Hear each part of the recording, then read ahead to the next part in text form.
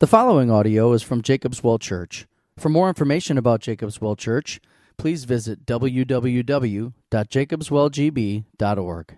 I don't know about you, but I have a very hard time waiting for stuff. And as I was thinking about this sermon and how patient I'm not, it became very apparent to me.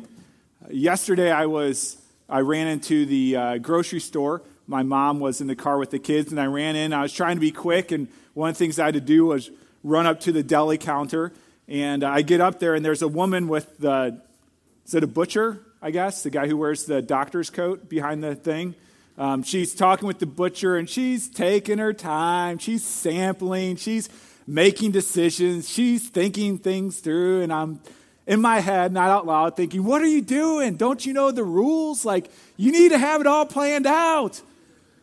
I mean, there's lots of examples I could give you in my life of where I hate waiting, where I hate taking longer. You know, the Lego Frio bridge is out, and I remember them breaking news, you know, the bridge is out indefinitely. And I'm just sitting there thinking, why don't you just put up one of those signs that says, like, bump ahead, right? Like, just drive at your own risk. Like, I'm willing to take the risk to save 10 minutes. At my office, I have this drawer full of microwave popcorn. Whenever I get hungry, I put popcorn in the microwave, and like 2.5 minutes is way too long for me. So I put it in, I go back to work, and when it's done, I come back and I get the popcorn and I start eating. I'm convinced that anyone that uses charcoal grills are far more godly than I am, because I could not imagine waiting 15 minutes to start cooking my food, much less the time that it takes to cook it. And so I have a very difficult time waiting. And those are just little tiny things. You could ask my wife, she could give you a far longer list, but it is hard to wait. It's especially hard to wait on God. I mean, it's hard to wait for people. It's hard to wait on charcoal, but it's really hard to wait on God, especially when you're going through a time of suffering or when you're going through a time of affliction. Maybe because there is some sort of stress in your job situation. Maybe there's a stress in a marriage or in a relational situation. Maybe there's financial stress in your life. And every night you pray, Lord God, please deliver me from this situation. God, please give me some relief. It is so hard to wait on God. And so many times we take that time of waiting for deliverance, waiting for relief, and we just view it as this hovering pattern in which we don't really do anything with it except just wait. And we get anxious and nervous and fearful, angry. And so the question I want to ask is, if you are in that time of waiting, whether it be now or in the future, waiting for God to give you some relief, to give you deliverance from something, what should you be doing in that time? Is that a fruitful time? Is that a time where you could be growing closer to God? We're going to continue the story of the life of Joseph. If you would, please open up to Genesis chapter 40. It's page 33 in the Red Bible, page 66 in the Children's Bible. Just to catch you up to speed, Joseph is the favorite son of his father Israel. He has been sold into slavery. He comes down to Egypt and is sold into Potiphar's house. Potiphar is one of the officials of Pharaoh. Joseph raises to power in Potiphar's house. Potiphar's wife seduces Joseph because he is an attractive man. He is wrongfully accused of attempted rape. He is thrown in jail. He gets the favor of the warden. He is put in charge of the prison. And that's where we pick up today's story. Joseph is in the prison, in charge of all of these men, and that's where we pick it up. Let's pray before we dig into God's word. Lord, thank you that your timing is not our timing. Thank you that you have a plan greater than what we can see. God, help us to see what we can be doing, what our heart perspective can be in the times of waiting. We're waiting for deliverance. We're waiting for relief. Help us to that end today, we pray. In Christ's name, Amen. All right, let's start. Genesis chapter 40, verse 1. Sometime after this, the cupbearer of the king of Egypt and his baker committed an offense against their lord, the king of Egypt. And Pharaoh was angry with his two officers, the chief cupbearer and the chief baker. And he put them in custody in the house of the captain of the guard, in the prison where Joseph was confined. The captain of the guard appointed Joseph to be with them, and he attended them. They continued for some time in custody.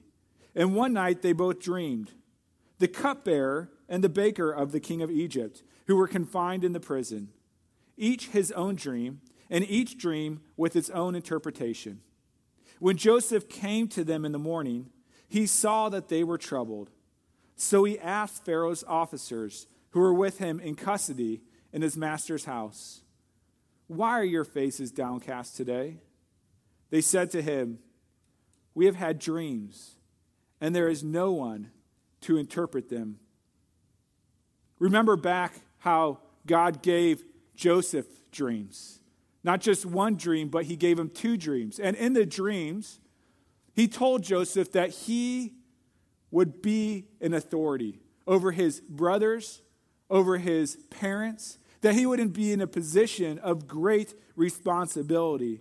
And so Joseph knows the destination. He knows where he is headed towards, but he does not know the journey to get there. He doesn't know the path to get there. And to be honest, it is a path that none of us could probably imagine, that none of us could create in our own imagination. But it's the path that God has for him. It reminds me of the proverb in Proverbs 69, where it says, "In his heart a man plans his course, but the Lord determines his step." Joseph would not have planned life this way. But Joseph is a shining example for us of God's gracious providence in our lives. You may ask, what is providence? In the Westminster Larger Catechism, it gives us an amazing answer to this question. The question goes like this: what are God's works of providence? And then here's the answer, and I'll read it slowly because it is so rich. God's works of providence are his most holy, wise, and powerful, preserving and governing of who? All his creatures, ordering them and all their actions for what end? To his own glory. God's sovereign will, his providence shines in this story of Joseph. We see God's providence both in good times and in bad times, both when men are acting righteously and unrighteously. We see God's providence both in Joseph's life and in the life of all the people around him. Remember God's work so far in the life of Joseph. God providentially uses the favoritism of his father to turn Joseph's brothers against him. God providentially sends Joseph to go check on his brothers. His brothers providentially go to Dothan. God providentially provides a man to tell Joseph that they went to Dothan. God sends Joseph to Dothan. His brothers see him coming. They want to kill him. But two brothers say, "No, let's not do that. Let's earn some money out of this. Let's sell him into slavery." God providentially brings these Midianite traders through who purchased Joseph as a slave. He providentially brings them down to Egypt. Joseph is providentially sold into the house of Potiphar. Joseph raises to power. Joseph is providentially and unjustly accused of attempted rape. He's providentially put into this royal prison for royal officials. And then we see God's providence continues as he providentially sends this royal cupbearer and royal baker into the prison with him. And then God providentially gives them these dreams.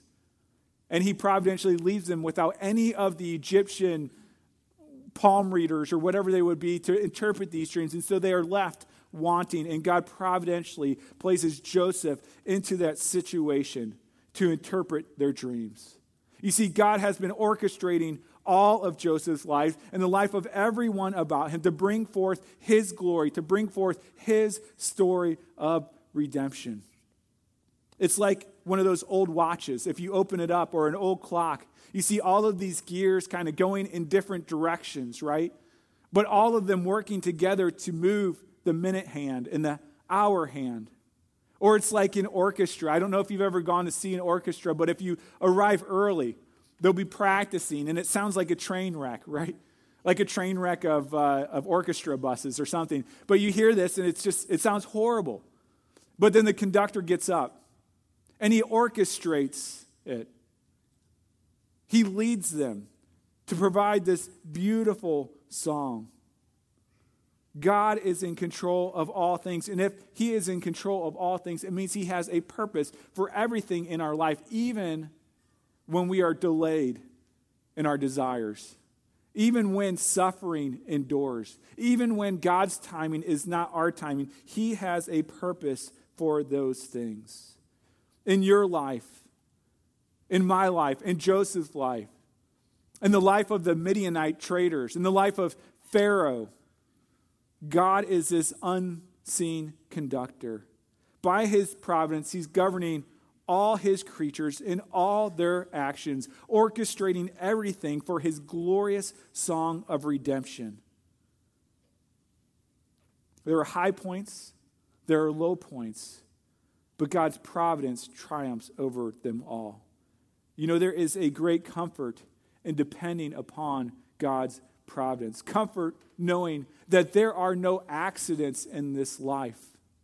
There's great comfort to know that there is no luck. It's not just by chance that things happen, that there is a divine purpose. There is no coincidence. My one friend would say, coincidence is just God working incognito. Everything in your life, good and bad, riches and poverty, sickness and health, is under the sovereign plan of God's divine purpose. And so in those times, when we are waiting on God, we're called to depend on his providence. We're also called to continue to speak God's truth. When we are waiting, when we are suffering, it doesn't mean that we take a break from following God, from pursuing God, from proclaiming God. But we're continue to be faithful to him. Verse 8, they said to him, "We have dreams, and there is no one to interpret them." And Joseph said to them, "Do not interpretations belong to God? Please tell them to me." We see in Joseph's response a little bit about his theology. One of the commentators puts it this way. He says, Joseph knew God and knew that he knew God. Moreover, he had such confidence in this knowledge that he fully expected God to make his counsel known to him in regard to his being able to interpret the cupbearer's dream. You know, it's interesting. When Joseph responds to the cupbearers, he is saying there is only one God. The one God is the one God who gives dream. He is the dream giver. But he also understands that he is in a special covenantal relationship with this God, that he has a special line of communication with this God, and that through him, God will reveal the interpretation of these dreams. And so we see, first off, Joseph speaks the truth of God by interpreting the chief cupbearer's dream. Look in verse 9 with me. It says, "So the chief cupbearer told his dream to Joseph and said to him, 'In my dream, there was a vine before me. And on the vine there were 3 branches. As soon as it budded, its blossoms shot forth, and the clusters ripened into grapes. Pharaoh's cup was in my hand, and I took the grapes and pressed them into Pharaoh's cup and placed the cup in Pharaoh's hand.' Then Joseph said to him, 'This is its interpretation. The 3 branches are 3 days. In 3 days, Pharaoh will lift up your head and restore you to your office. And you shall place Pharaoh's cup in his hand as formerly, when you were his cupbearer.'" You know, given the chief cupbearer's dream, there could be a lot of interpretations. But Joseph gives a very specific, a very decisive interpretation. You know, Joseph isn't like a palm reader or a fortune cookie or a fortune teller. Joseph doesn't say sometime this is going to happen. He says in 3 days. 3 days, you will be raised up and you will be restored to your position as cupbearer. Joseph is so confident in his interpretation, he even goes on to make a request. Verse 14, he says, only remember me when it is well with you, and please do me the kindness to mention me to Pharaoh, and so get me out of this house.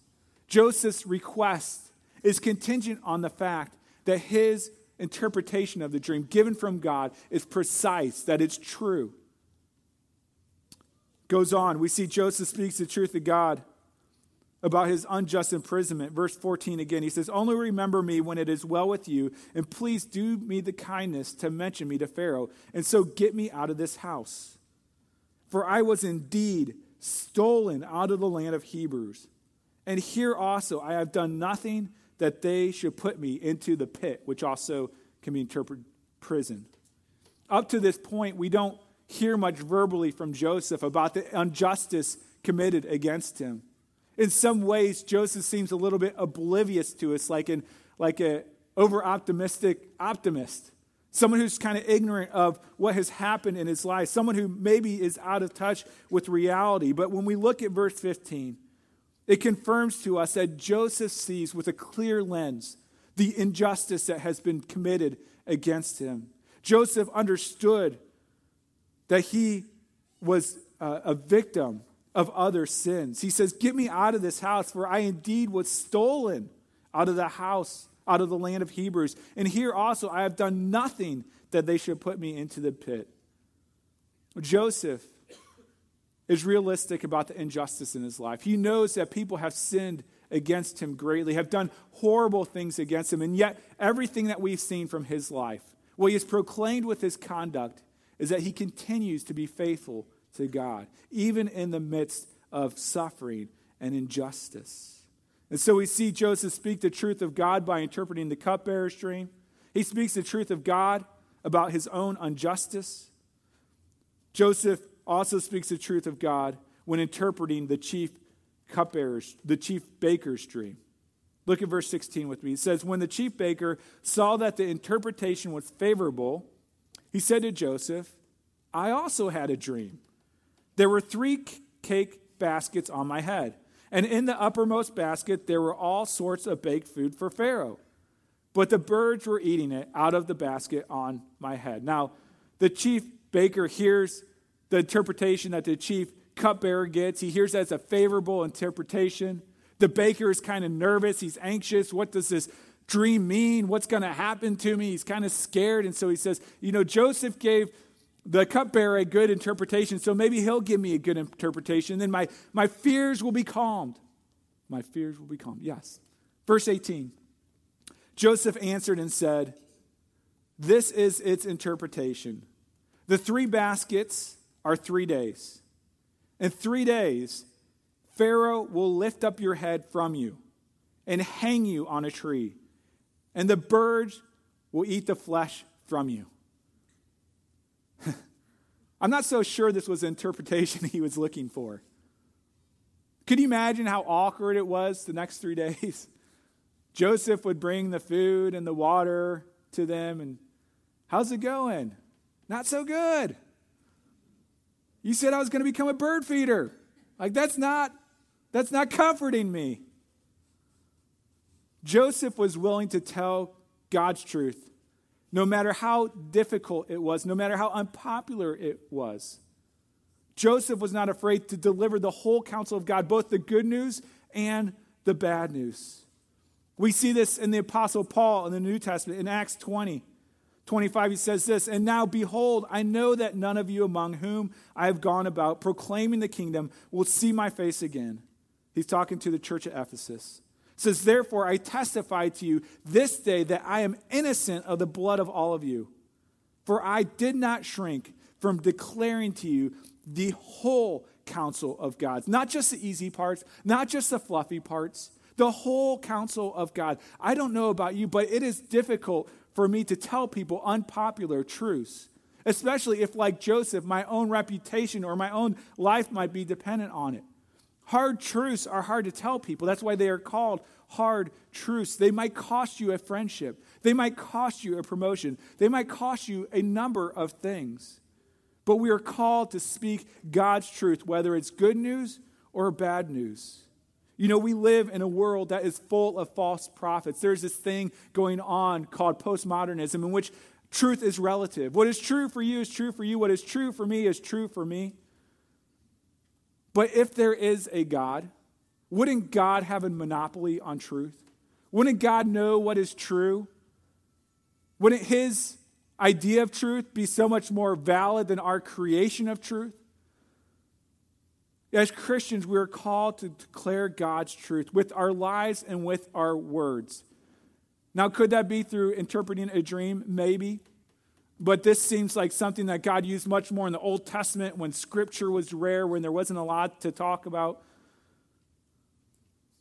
But the truth of God that we know for sure is the Word of God, the Scriptures. This is the truth that we are to declare. This is the whole counsel of God that Paul shared with the Ephesians. We are called to study it, love it, meditate on it, preach it, teach it, share it.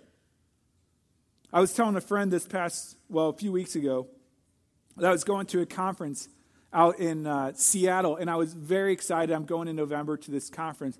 I'm very excited. There's 6 main speakers, and I've heard of all of them. There's one there that is really popular, and I didn't know much about him. And so I said, I don't know about this guy. I don't know his theology. I don't know what he thinks. I don't know what he believes. And my friend said, oh, he's a really solid guy. He's very orthodox in his beliefs.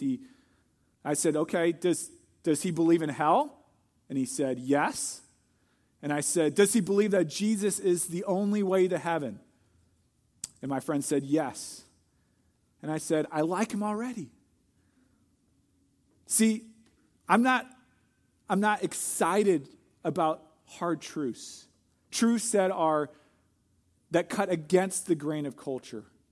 But what I wanted to know is, did this guy fear God or did he fear man? Would he tell me the hard truths, even if I don't want to hear it? Or does he try to form his theology to be palatable to society? Does he form a theology in which people will accept everything he says? You see, it's so easy to say Jesus loves you, God cares for you, God loves your longings for him, no matter what your faith is.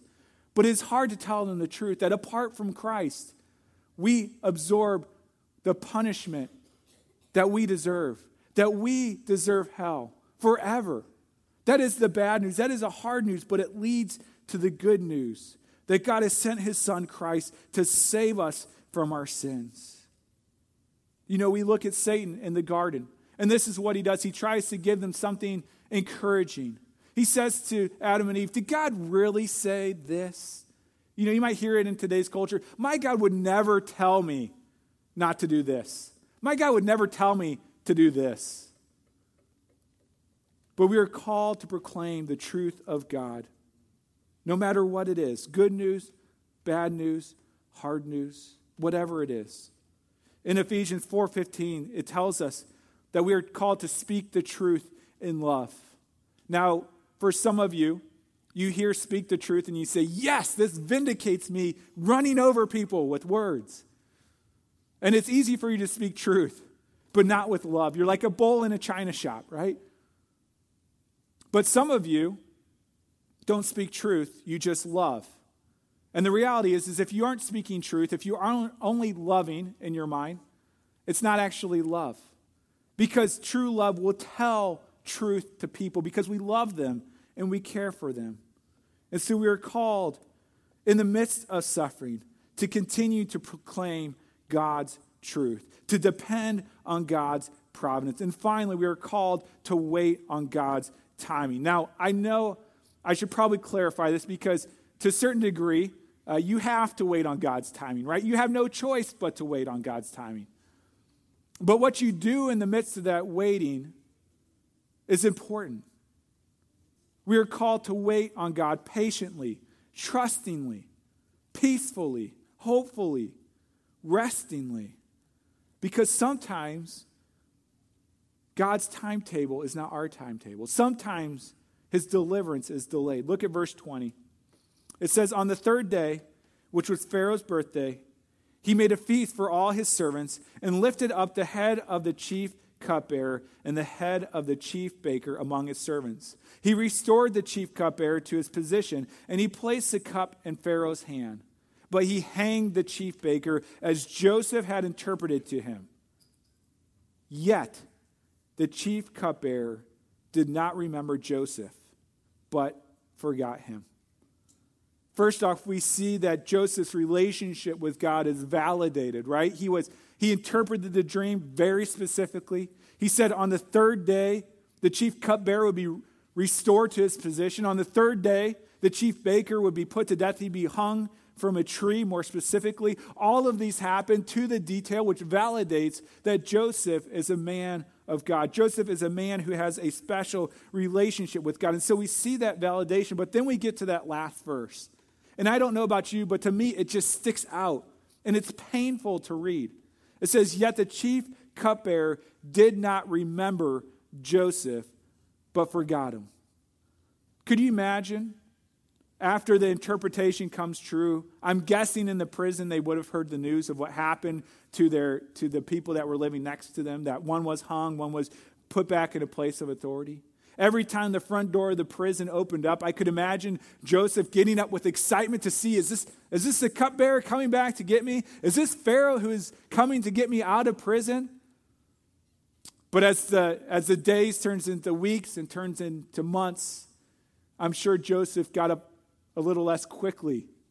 His excitement maybe turned into sadness and discouragement, maybe even anger, because he'd been forgotten.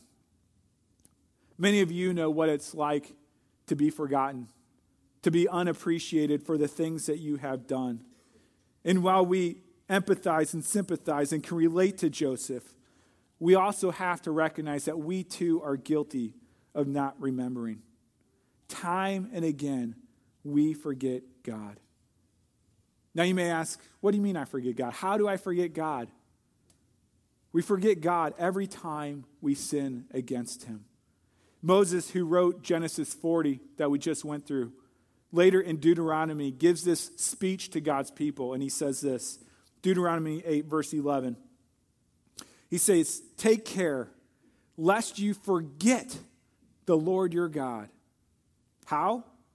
By not keeping his commandments and his rules and his statutes, which I command you today. Lest when you have eaten and are full, have built good houses and live in them, and when your herds and flocks multiply, and your silver and gold is multiplied, and all that you have is multiplied, then your heart be lifted up, not in a good way, in a haughty way, in an arrogant way. Lest your heart be lifted up, and you forget the Lord your God, who brought you out of the land of Egypt, up out of the house of slavery. This is kind of the American story, isn't it? When you're poor, when you're needy, you go to God, you ask him for help, but when you're rich, when you have lots of money, when you're comfortable, when you have your kids, when you have your wife, when you have your picket fence, God gets crowded out of your life. You become too busy for him. He becomes a secondary thought. Moses is saying, don't forget the Lord who saved you. Remember the Lord by obeying him. You see, if we obey the Lord God, it means that we not only remember him in our minds. You know, I'm certain that the Israelites did not forget God intellectually. I mean, they knew the story of the Lord God. It's not like they woke up one morning and said, who was that? What happened? But they forgot him in his heart, in their hearts, and that's why they turned away from him. That's why they committed idolatry. That's why they went after their sin. And so God is calling us to remember him in our hearts, that it would transform everything that we do for him. We time and again forget God in our hearts, and we sin against him. But the good news is that even when we forget God, God does not forget his people. We are always in his heart. We see this throughout the Old Testament, time and time and time again. But I just want to give you one story. Most of you, whether you know the Bible or not, are probably familiar with the story of Noah. With the story of Noah, there is great wickedness on the earth. And so God decides to wipe out creation. But he decides to preserve Noah. And so he has Noah build this ark, and he brings his family into the ark. Noah comes into the ark. He brings animals into the ark, of course. And it starts raining. And it rains, and it rains, and it rains. For 40 days, it's raining. I look at that and I just think, man, that's like winter in Wisconsin, being cabin fever, like being stuck in one place. So Noah's there with his family. Water covers the earth. There is no one else. I mean, it must have felt so lonely. For 40 days. I'm sure on that 39th day, or at least if it was me, I'd be like, God, hello? Are you there? So lonely. Have you forgotten? And then we get to Genesis 8, verse 1. It says this: But God remembered Noah and all the beasts and all the livestock that were with him in the ark. And God made a wind blow over the earth, and the waters subsided. You know, as we look at Genesis 40, and it ends with that verse about Joseph being forgotten, that he wasn't remembered. As you read into the next chapter, look at the next verse, 41:1. It says this. I'm just going to read the first part. After 2 whole years, Pharaoh dreamed. Joseph was in prison for 2 more years until Pharaoh had a dream, and he needed someone to come and interpret it. It was all a part of God's providential, sovereign plan to raise Joseph up at the right time to save hundreds and thousands of people. And so when God seems silent, when deliverance seems delayed, when we become desperate, that is when God shows us that he does not forget his people, that he remembers us. Deuteronomy 4:31 says this: For the Lord your God is a merciful God. He will not leave you or destroy you or forget the covenant with your fathers that he swore to them. This is our great hope, that God will not forget his covenant, that he will not forget his people, that he will indeed deliver us from our sin. Our souls long to know that God will remember us. You know, between the Old Testament and New Testament, the books of the Old Testament, the books of the New Testament, there is 400 years of silence. 400 years where the people of God are probably asking questions like, did God give up on us? Did God forget us? And yet he shows us that he reminds us by sending his son, Jesus Christ, by remembering his covenant that he had given through Ezekiel, through Jeremiah, of the Savior that is to come. And then when Christ goes to the cross, we read that there are 2 criminals next to him. And one of the criminals who was hanging there railed against him, saying, "Are you not the Christ? Save yourself and us." But the other rebuked him, saying, "Do you not fear God, since you are under the same sentence of condemnation? And we indeed justly, for we are receiving the due reward of our deeds. But this man has done nothing wrong." He recognizes that Jesus is the Savior. He recognizes that Christ is suffering but does not deserve it, that it is an unjust situation. And he says this, verse 42, "Jesus, remember me. Remember me when you come into your kingdom." And Jesus says, "Truly I say to you, today you will be with me in paradise." Jesus is saying, I won't forget you. I won't forget you, but I will deliver you. It's true that God's timing is not often our timing. Joseph, I'm sure, wanted out of prison right away. We know that by his request. But in God's gracious timing, 2 years had passed, and God delivered him and brought him up out of the pit. There is no need to get anxious. There is no need to fear or to force the situation, because we are reminded here that God has not forgotten you. God will not forget you. He remembers his people. He remembers his covenant forever. Let me end with this. Yesterday, we actually moved to a different house. And It was kind of a quick move. We've been talking to the seller for, I don't know, maybe 2 months, but then the deal was finalized last week. And so we took our kids over to the house to see how they would respond, if they would like it or not, or if they would be sad. And so we took our kids over, and they seemed to really enjoy the house. And so all this week, my little girl, Carissa, every day would say, I want to go to the new house. I want to go to the new house. And she meant she wants to move in. She wants to go live there. She was so excited for it. She wanted to move on. But we would say, no, Carissa, we're not ready yet. We still have to pack, put things in boxes. Every day, I want to go to the new house. No, Carissa, we're waiting till Saturday because we know people are off work and can help us move, and we can't do it all by ourselves. I want to go to the new house. See, we knew that if we got to the new house and we didn't have beds and we didn't have clothing, the new house would not be so special. So we asked Carissa, even though she had a different timing than us, to trust our judgment and trust that we love her. Some of you are waiting on God to deliver you, waiting for God to relieve you from what's going on in your life.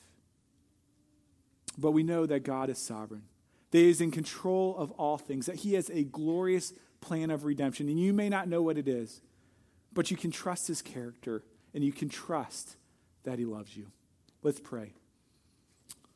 Lord God, I pray for anyone here who is mad at you, who is angry with you, because their timing is not your timing.